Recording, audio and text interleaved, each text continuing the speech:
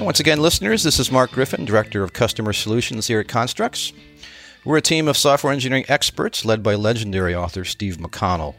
Here we believe every software team can be more successful at delivering higher levels of business value. In these episodes, we talk with one of our consultants, exploring one of our different types of engagements. We describe the issues those engagements were designed to address and how we solve them. Today, we're continuing with our series of podcasts that delve into the world of Kanban. And that's a topic that's pretty popular, apparently, from the listener feedback we've received.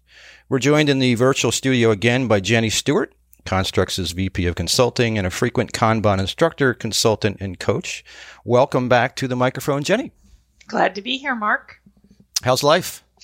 Getting by. Same old, same old. Yeah. Minus the snow. Cooking education classes and things like that, kind of doing some fun stuff, hopefully, besides work stuff. Yep. I actually have a couple baking classes coming up over the next few months. Awesome. Sounds great. So today's episode is going to focus on seeing the big picture, and that's working with Kanban at higher levels of abstraction and workflow. More specifically, we're going to touch on the program and portfolio levels today. These elements have come up in many of our client conversations that organizations have in organizing and running their Kanbans. So just to recap, for those who are listening to this particular podcast, in the first episode of the series, we talked about misconceptions people have about Kanban. And then the second one, we got into the details with some of the mechanics of setting up a proper Kanban system. And we have links to those episodes in the description that's posted in the podcast that you saw. If you're not quite up to speed on what Kanban is and how to run a Kanban system, I recommend you check those out first before continuing on with this particular podcast. So, Jenny, let's talk about the bigger blocks of our discussion today and say a brief word about portfolio versus program and what we mean by those terms, okay? There's a hierarchy involved here, right? There is, and it's funny, the P words in our industry are rampant. We've got product, project, program, portfolio, on and on.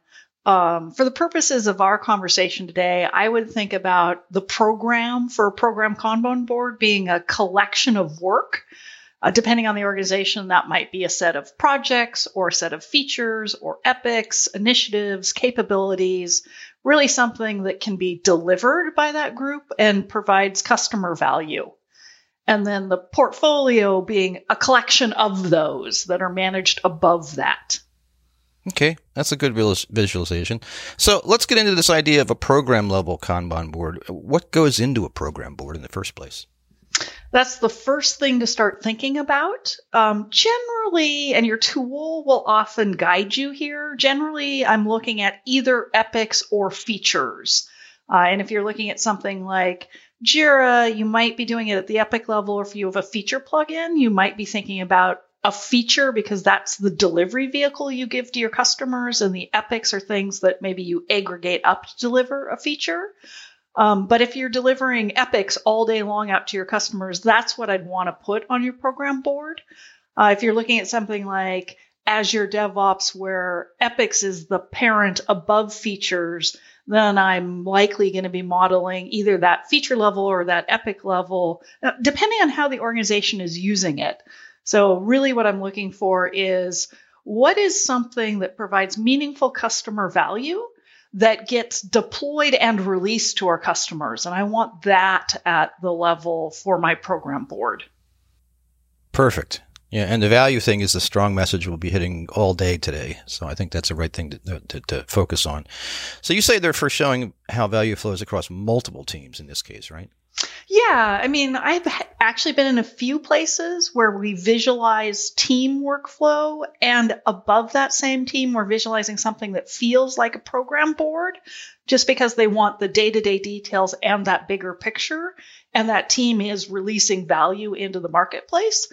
So I can certainly do all of this at the one team level, but more commonly, we're doing it at the multi-team level because I have, say, 5 teams or 10 teams or 15 teams. And I really want to understand how my value is flowing across all of those teams. And especially in cases where more than one team needs to participate in the creation of the value, it becomes really important to make sure I'm seeing that big picture.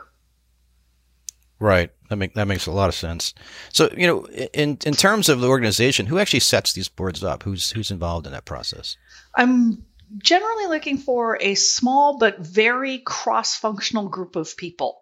So generally, I'm sitting down with, say, 3 to 6 people, and I've got representatives from user experience, representatives from product management, and representatives from the engineering organization, at least one from each of those major disciplines, because we want to be thinking about all the steps and activities that we want from that mix of user experience, business needs, and technology. Well, that makes a lot of sense. I think having all those people at the table, I think it's also from a long-term perspective, it's helpful for them to always feel like they're part of the process and part of crafting the changes if they need to make changes moving forward, right? That's right. And I also want to make sure that we're thinking about this across that collection of disciplines. I'm not just thinking, what are the steps that we need to do from a product management perspective, but also thinking about, okay, in this early phase, maybe we would at least want to do what we call the technology sniff test, right? You tell me what the idea is, and if the technology folks don't laugh me out of the room, then I know it's probably viable to keep talking about it. Perfect. So how about we talk about some client examples, and we'll use those as a way to set up how these boards are crafted, so the listeners can get a feel for the approaches. The setup usually follows similar steps as in a team level implementation, right? Defining work items, model the workflow, set up the exit criteria, and then something about work and process limits. So let's break down each of those for the program con board. How about the work items here? What do they look like in this case? Yeah, generally we're looking at features or epics. That would be the first thing that I would start looking at, but it varies from organization to organization. I've had a few places where what we're modeling at the program level are initiatives, and a few other places where they're called capabilities. So again, I go back to that. What are you delivering that's a meaningful piece of customer value? Something that somebody is asking for that we wrap up in a bow and actually deploy and release to them. And that's going to be the first thing that we're going to start to model, whether you call that a feature or an epic or an initiative. We just want to make sure that we're modeling something that truly provides value for these kinds of boards. And that's not usually contentious, right? People tend to agree with that pretty easily. Yeah, I mean, we tend to start, generally the conversation is, there's at least one aggregation above stories that we're going to be looking at. And then it really comes down to the deployment cadence. So for organizations that release really, really frequently, it's typically whatever the parent of the stories are. That's really the thing that I aggregate up enough stories to have a value that warrants kind of maybe flipping the feature flag or turning on the feature toggle and letting people know, hey, this is here, or doing A/B testing on it, that kind of thing. If I've got organizations that have fairly long release cycles, I still work with some people who release once a year. Not very common to do that, but we still have some clients in that situation. Then I'm usually looking at the parent above the parent of the stories. So if the stories have a parent that's an epic, we're usually modeling features, and epics become the thing that we're looking at internally as progress visibility to those parents. But it's usually a fairly easy conversation to find these. Perfect. Well, next in the process would be modeling the workflow, and that's modeling the activities from the start to the end. And how about a common example for us to look at that we can visualize? So once I know the workflow, that the work item, a feature or an epic that I actually want to be modeling, it actually becomes pretty simple. I ask what happens, what's the first thing that you do with an epic? And people begin to describe that to me. And typically there's some form of an analysis activity. What that gets called can be really different in different organizations. It might be like preliminary feature evaluation, or it might be kind of, we do a lightweight business case on it. So the wording is going to change from organization to organization. And that's actually one of the things that you want the board to reflect that wording.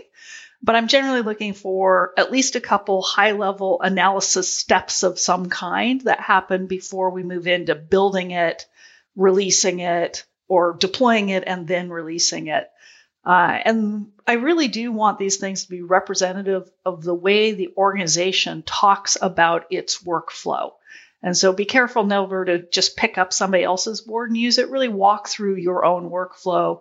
Start from when that feature or epic arrives or that capability arrives and just ask yourself, and then what do we do? And you'll start to list out activities and you can put a moniker or a name around each of those steps. Gotcha. And that's, I think, key, and we'll touch about on that again. Is this the uniqueness, or maybe that unique is a wrong word, but it's just something that really agrees with the organization and what they're doing. So I think that makes a lot of sense. So extending this example, could there be a situation where an organization might not release, even though something has gone through all the stages that they've defined in their workflow? I would always want to have that final step where I actually release something. And there are a few situations that can make that look a little bit different. One is the continuous deployment situation, where I'm deploying work all the time, every hour, every day, every minute.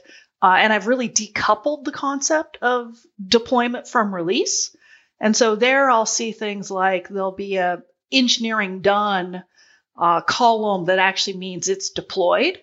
And then there's a release column that's really about the business activities that go on of, say, maybe notifying people.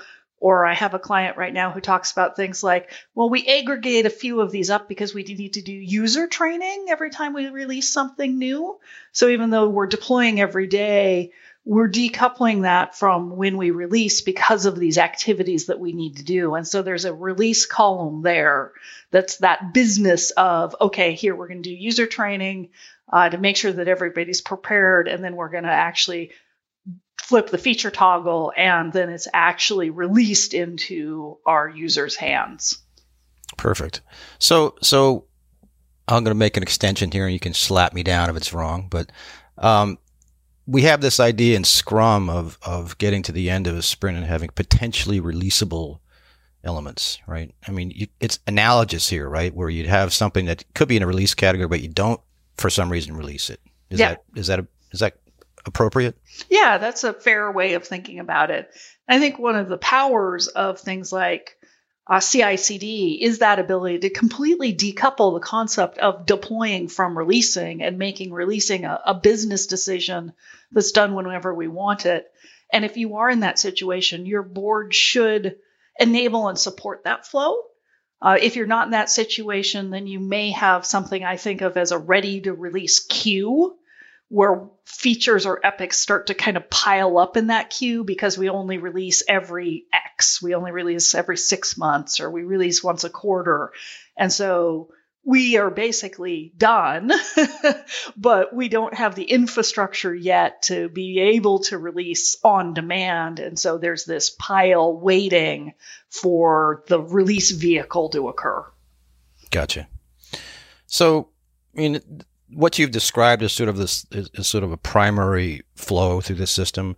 You mentioned sometimes that you see clients needing to have a secondary flow, right? I mean, you talk about things like maybe the sales channel kicks up something that says, to get this customer, we have to do this particular task.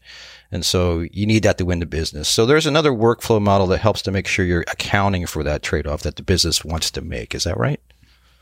So this is similar to when I have Kanban at the team level, and the team has multiple very different kinds of work flowing through that team.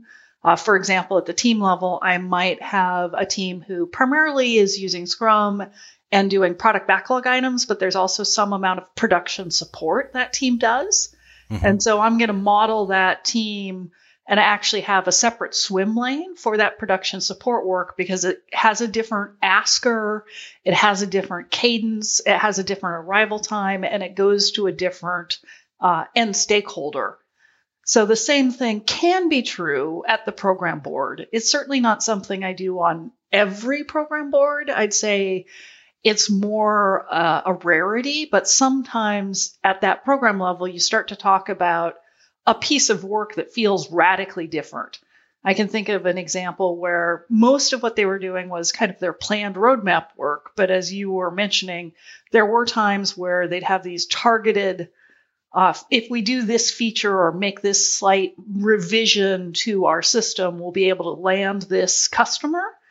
And so we literally had 2 swim lanes for them so that they could see the roadmap work and they could see that sales opportunity work and better manage it. It gave them 2 things. One, it was a clear recognition that if we were doing a lot of sales opportunity work, it slowed down the roadmap work so that trade-off became really visible to them. And also just prioritization, right? We didn't necessarily say, yeah, absolutely, we'll do that sales opportunity. If there were 2 of them in the queue, you had to make a decision about, well, do we do both of them? Do we do them both in parallel? Do we do them one at a time? Does one of them not look like it provides enough business value to take away our work of roadmap work? So those trade-offs just became very clear to them. And that's one of the powers of Kanban. Right. And the visibility, right? Now you have people, the stakeholders and business folks can make a decision together that makes sense, at that collaboration decision-making process. So this is different because we're at this a higher level of hierarchy or abstraction here. This is different than at a team level where you would have, maybe you had another swim lane for defects and things that were urgent. So you run this thing in parallel. You wouldn't have that at an Epic and feature level. The higher level stuff wouldn't have that necessarily. This would be more things that you would want to work on that were bigger pieces of value, right? That's right. Okay. I need something that would be sort of different from, but parallel in terms of business importance to the main swim lane that was at that Kanban board. So something that was similar to, we're delivering features to our customer, something that is an equivalent weighting before I would really consider having a swim lane. Right. Makes sense. So how about a workflow example from the SAFe world? We certainly have a lot of Scaled Agile folks out there that have implemented that. And so they're probably curious, how does this work? So why don't you lead us through an example there? Sure. And in fact, SAFe itself has the concept of Kanban at the program level and Kanban at the portfolio level. And one of the things I really encourage people to do is actually step through the activities that we've been talking about together of really understanding your work model. But it wouldn't be uncommon for, at that program or essential SAFe level, for us to see something where there's a program backlog, because that's the input in SAFe at that level. And then there's a column or stage there where we're really talking about preparing features for PI planning, because there's work that happens before PI planning in preparing for that. So I'd want that visualized on the board. Then there is likely a queue that's kind of here's the work that we've committed for this PI. And that becomes where teams start to pull work off of that committed queue. And you see that work is in the teams being built. And then I would likely have a step of accepting that. So something like the system demo, where we demonstrate it to the product management organization and to our stakeholders, so that I know that that has now been accepted or approved or validated or verified, or however you want to name that particular column. And then I'd likely have potentially a deploy column if there were some manual steps to do that, maybe not, and then a release column for that activity of actually going through the release process of the features. So it's pretty well integrated with SAFe. It's actually there's a lot of synergy there. There is a lot of synergy there. And in fact, SAFe has an example Kanban board at both the program level and the portfolio level. But again, I'm a big fan of making sure that you do the thinking to make sure that your implementation your Kanban board really is your implementation. So a perfectly fine starting point, but do that thinking to make sure it matches what you're really doing. Yep. Totally makes sense. So, now that we've defined work item types and we've modeled the workflow through these different examples, you now need to have a definition of exit criteria in the flow, correct? I mean, that's the big thing that you've seen in a lot of the teams you've worked with, is making sure that's nice and crisp. So why don't you lead us through a little bit of that nuance? Yep. The thing I love about exit criteria for program Kanban boards is that cross-functional aspect of them, making sure that I've got the needs of user experience considered. I've got the needs of program management considered. And I've got the needs of the engineering or technical organization considered. Eric Simmons in his 3-circle model likes to talk about a lot about business, usage, and technology as being the triads. And that's really reflective of those disciplines we've just been talking about. And so going to each column and asking, what do we need to do in each of those 3 major areas to consider the work in this particular column complete? So very early in the column, if I'm looking at something like a feature evaluation, I might see something like maybe a simple business case in place or a feature template being created and reviewed. And maybe there's something about kind of having identified the key persona or the key user that this feature is for and having a usage scenario identified. And then perhaps in that very early stage, the exit criteria from technology is basically it passes that sniff test. Nobody laughs me out the door when I describe what we're trying to do. There's a sniff again. Yep. And then as we move later and later, what you're going to see is deeper and more robust activities happening as we take an idea or set of features we're kind of evaluating and start to move those into more deeply understanding them. Now I might really be seeing things like a high-level story map being built out. So we've got a good understanding of kind of the major workflow that we're doing. I may have talked about my scenario in more detail so that now I'm starting to talk about maybe key edge cases that we need to be thinking about. And I've probably done initial technical feasibility, really driven out any big picture technical risks that I have in that next column in my board. That's good. I think I get a really good picture of that. I appreciate also the 3-circle model. I think that's a good way of thinking about it. And I'll hit this again. I think we touched on it earlier, but these should be kind of unique to every organization you work with, or every group, right? There shouldn't be a footprint that looks the same no matter who you work with. That's right.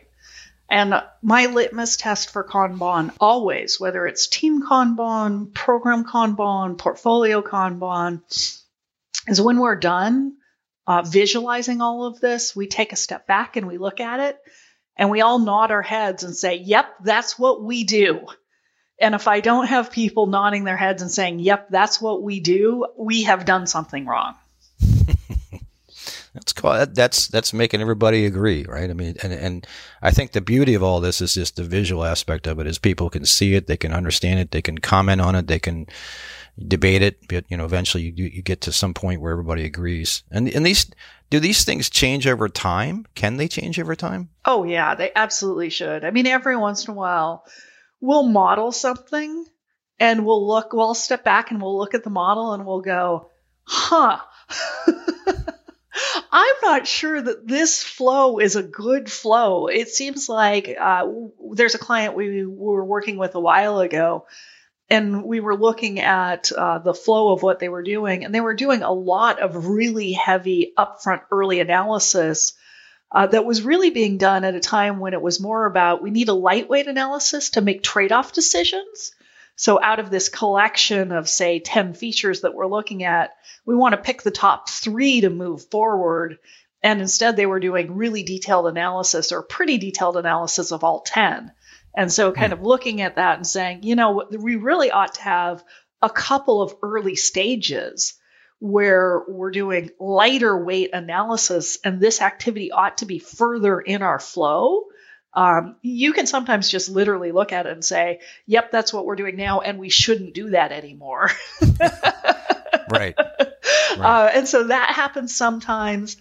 And certainly your world can change. And so if your world changes, and it changes in a way that changes the steps of the program board, for example, you were, say, releasing once a month, but now you're fully in CI/CD, I would expect to see a change in the Kanban board because of that, where instead of having kind of a ready-to-release queue where work is piling up for that monthly release, I now just have a engineering done column that is basically it's deployed and a separate release column. And so that queue now goes away. So if your world changes, that Kanban board should change with that. Makes sense. So our last topic on the setup area about program boards is to talk about work and process limits. And in this particular case, again, we're at the higher level of hierarchy here. We're talking about optimizing the flow of value again, right? That we keep coming back to that, but that's what this is all about, right? That's right. And I'm really looking for, again, that ideation to value delivery concept.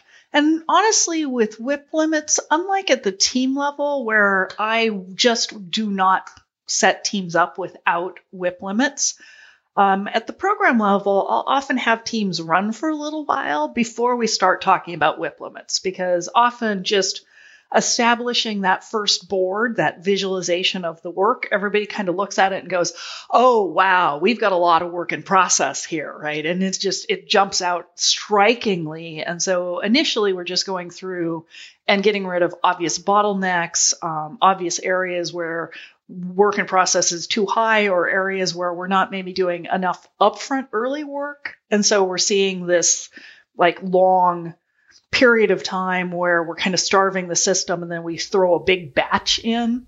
And so a lot of times just obvious stuff will come up that's pretty clear, and we fix those, and then we start talking about WIP limits. Gotcha. And I guess in comparing that to a team level, it's really a cycle time thing, right? When you're talking about this level of hierarchy, it's a long time to get some of these things out to a releasable point. It's not like the team doing something in a short window. So the cycle time really, you do want to play and work for a while before you start adjusting the WIP limits because of that nature, right? Yeah, and I mean, again, your mileage as a company will vary. If you're releasing things that are meaningful customer value, and you're doing that every couple weeks, that's going to look really different than organizations who are, say, releasing every 3 months or so. There's just going to be a different kind of rhythm, a different flow. We're probably going to be talking about sort of different WIP limits to optimize that system. Gotcha. So there is this notion of when you do actually put these in place, there's this notion of min and max. I mean, can you have too little or too much evaluation on the front end going on? I think you touched on that a little bit, but that's an example of that, right?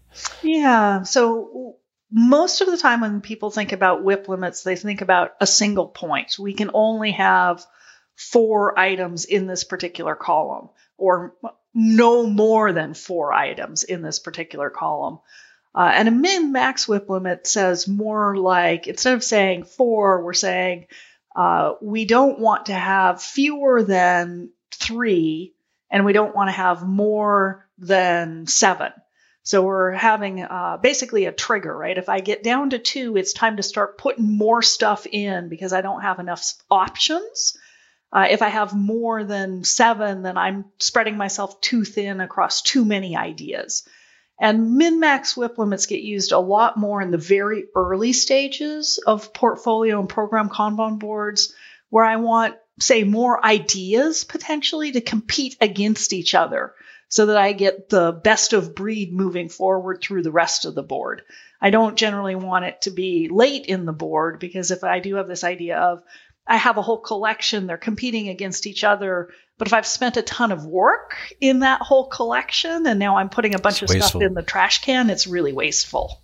Yeah, and that's what we're all about here, is trying to make sure we minimize that. That's back to the origins of Kanban. That's right.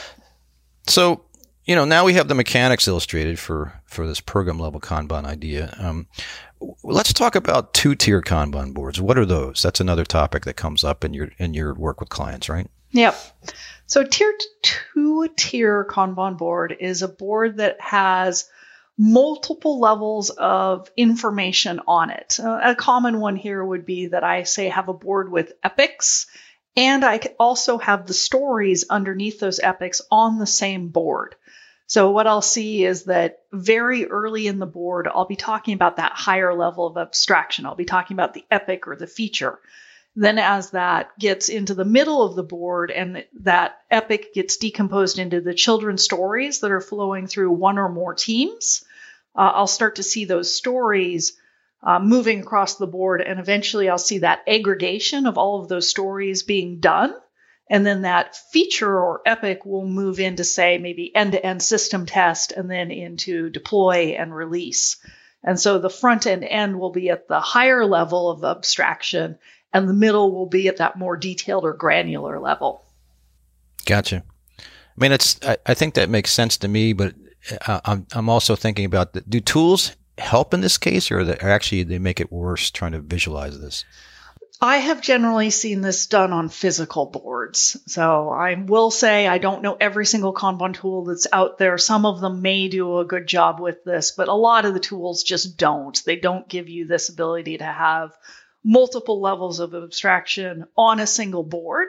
Instead, you would be talking about multiple different boards looking at these different levels of abstraction. And that's what I end up putting in place in most organizations because the tools support that. I mean, do you see changes coming into tools to help there, or is that just something that just basically what you see is much better dealt with at a physical level? So far, for what I've seen, is just much better dealt with at a physical level. And you can get the same information. It's just now I need to look at, say, 2 boards instead of going to one big board that has the view. And some people actually like that. I've had teams where the vast majority of their day in and day out work is on the user stories. And so that's what they want to be looking at most of the time. And then they'll pop up to the higher level of abstraction, looking at, say, the flow of epics. When they're starting to bring in, they're finishing one epic and kind of preparing the next epic, they pop up there to have those conversations and then go back down to the storyboard for their day in and day out work again. So it helps them to kind of separate the details. So in my mind, it's right now in our world of virtual, I'm going to do what the boards allow me to do inside of the tools, because, you know, the idea that we're going to have a lot of physical boards right now with people working from home, being in multiple locations just naturally, inherently because of COVID, I think it's a fight I don't want to fight. Let me find something that works effectively inside of the tools and gives me 80, 90, 95% of what I need. Well, I think that's very timely advice. I mean, I was trying to envision how would you do that? You'd have set up in somebody's bedroom, a camera on a board, and then people call in and the person ends up being the scribe. And that's, you know, people have enough to do with COVID and having to work together as teams without having to deal with that probably. So, well, I used to recommend that a lot, but if you had like one person who was remote, so that you did have a physical board, because I've been a huge fan of Kanban physical boards and Scrum physical boards for a long time. I think there's just something different in how we interact with those. And who knows? I mean, there's some wonderful whiteboarding tools. Mural and Miro have been doing great things. Who knows what we'll see a year from now? Sure. And let's hope we're not still in this situation a year from now. We'll see. Knock on wood. So realistically, this is the biggest tool in your Kanban toolbox, this multi-level Kanban board concept, right? I mean, we touched on portfolio and program levels. That's really what we're talking about here, right? That's right. That's right. And generally what I'll find is we're going to be putting a program board in, regardless of whether we're using Kanban team boards or not, just because that bigger picture visualization is the one that managers want to see, that product managers want to see. So I want a Kanban board at a minimum at that level. I may have team level boards. I may not. I may have a portfolio level board. I may not. But I'm really going to want this program board so that I can make sure that I'm looking at the path through the forest, not the bark on the tree. Yeah. I mean, and that's a great way of saying it, right? I mean, you do have people at, you know, maybe the C-suite or executive level that want to concentrate on portfolio. So they want to see, you know, all the holdings, everything that's going on in a snapshot. That's a great way to do it. Maybe director levels at program, and maybe combination of those. Is there any, do the tools allow people to pop down through that? Is that the way that they work generally? If someone can kind of move in and out of the different views? Yep. You can basically, most of them in some form or fashion allow you to filter your view to look at the different levels of abstraction supported by the tool. Cool. Yeah, I mean, and I think this whole idea for me, and I know it's hard in a podcast to talk about a visual environment, but I think we're doing a pretty good job of getting through it. So, bear with us. Visions of Kanban boards are dancing through your head. Yes, something like that. Trying to remember what they look like, but that's pretty cool. So, I mean, I can really tell that this work really gets you excited. This is neat stuff to do, and I think this portfolio stuff, you have repeatedly talked about this with the clients we do. We're almost at a wrap point, I think, today in terms of the topics we want to talk about. Do you have any kind of parting thoughts you might want to share with regards to what we've talked about today? Anything that you think might be really things you want to accentuate? Yeah, it's funny. Sometimes people will come to me and they'll ask whether they should use Scrum or should use Kanban, like it's an either or choice. And I always say to them, I just don't think that's the right question to ask. For me, it's more of a where should I use Kanban? And I do absolutely love the idea of Kanban at this higher level of abstraction, at my product or my program level, at that level of value that flows across more than one team, that has steps that cross both product management, user experience, and technology, so that I can get that alignment and I can seek to optimize for value flow rather than, say, team busyness. Because my teams can be super busy, but in ways that actually sub-optimize our ability to flow value across the organization. So I'm a huge believer that whether it's Scrum at the team level, Kanban at the team level, a mix of both of them, having this view of the work that's more at my program or product level to help make sure that we're thinking about that big picture is absolutely invaluable. The forest for the trees idea. Yep. Right? Yeah, yep. You definitely want to stand back and see. So, I from my workings with you and different clients, I know a lot of them use a mixed environment. So I think that's a strong message to say that it doesn't have to be either or. You definitely want to be able to embrace both of them because there's value in both ways of working. And certainly being able to continue to see the value that you're delivering is important across the board, regardless, right? That's right. Absolutely. Well, excellent. I think that takes us to the end of our time on this episode. I thank you again for taking the time to talk with us through the higher, bigger picture level Kanban systems. I think our listeners, after 3 of these episodes, hopefully if they're listening, they really understand where the models apply, how valuable they are, and hopefully they start playing, if they haven't, in implementing these things in their organizations. Make sense? Absolutely. All right, that's a wrap. So be sure to tune in again for another episode of In Step and Adapt, the Constructs podcast. Until then, this has been Mark Griffin as your host. Liz Ostaszewski has been our audio engineer, and Devin Musgrave is our fearless producer. If you enjoyed this podcast, feel free to give us a positive rating on Apple Podcasts, Spotify, Stitcher, Google Podcasts, or wherever you normally find us. As I mentioned earlier, the nexus of this 3-part Kanban series came from you, our listeners, so it does indeed work. We do listen to you, and we do put things in place to satisfy your interests. If you have ideas for future podcasts or comments on this one, or want to talk about something about this particular episode with one of our practitioners on this topic or other topics, reach out via email using comments@constructs.com. Again, that's comments@constructs.com. We would love to hear from you. Keep staying safe out there, everybody, and have a great next sprint.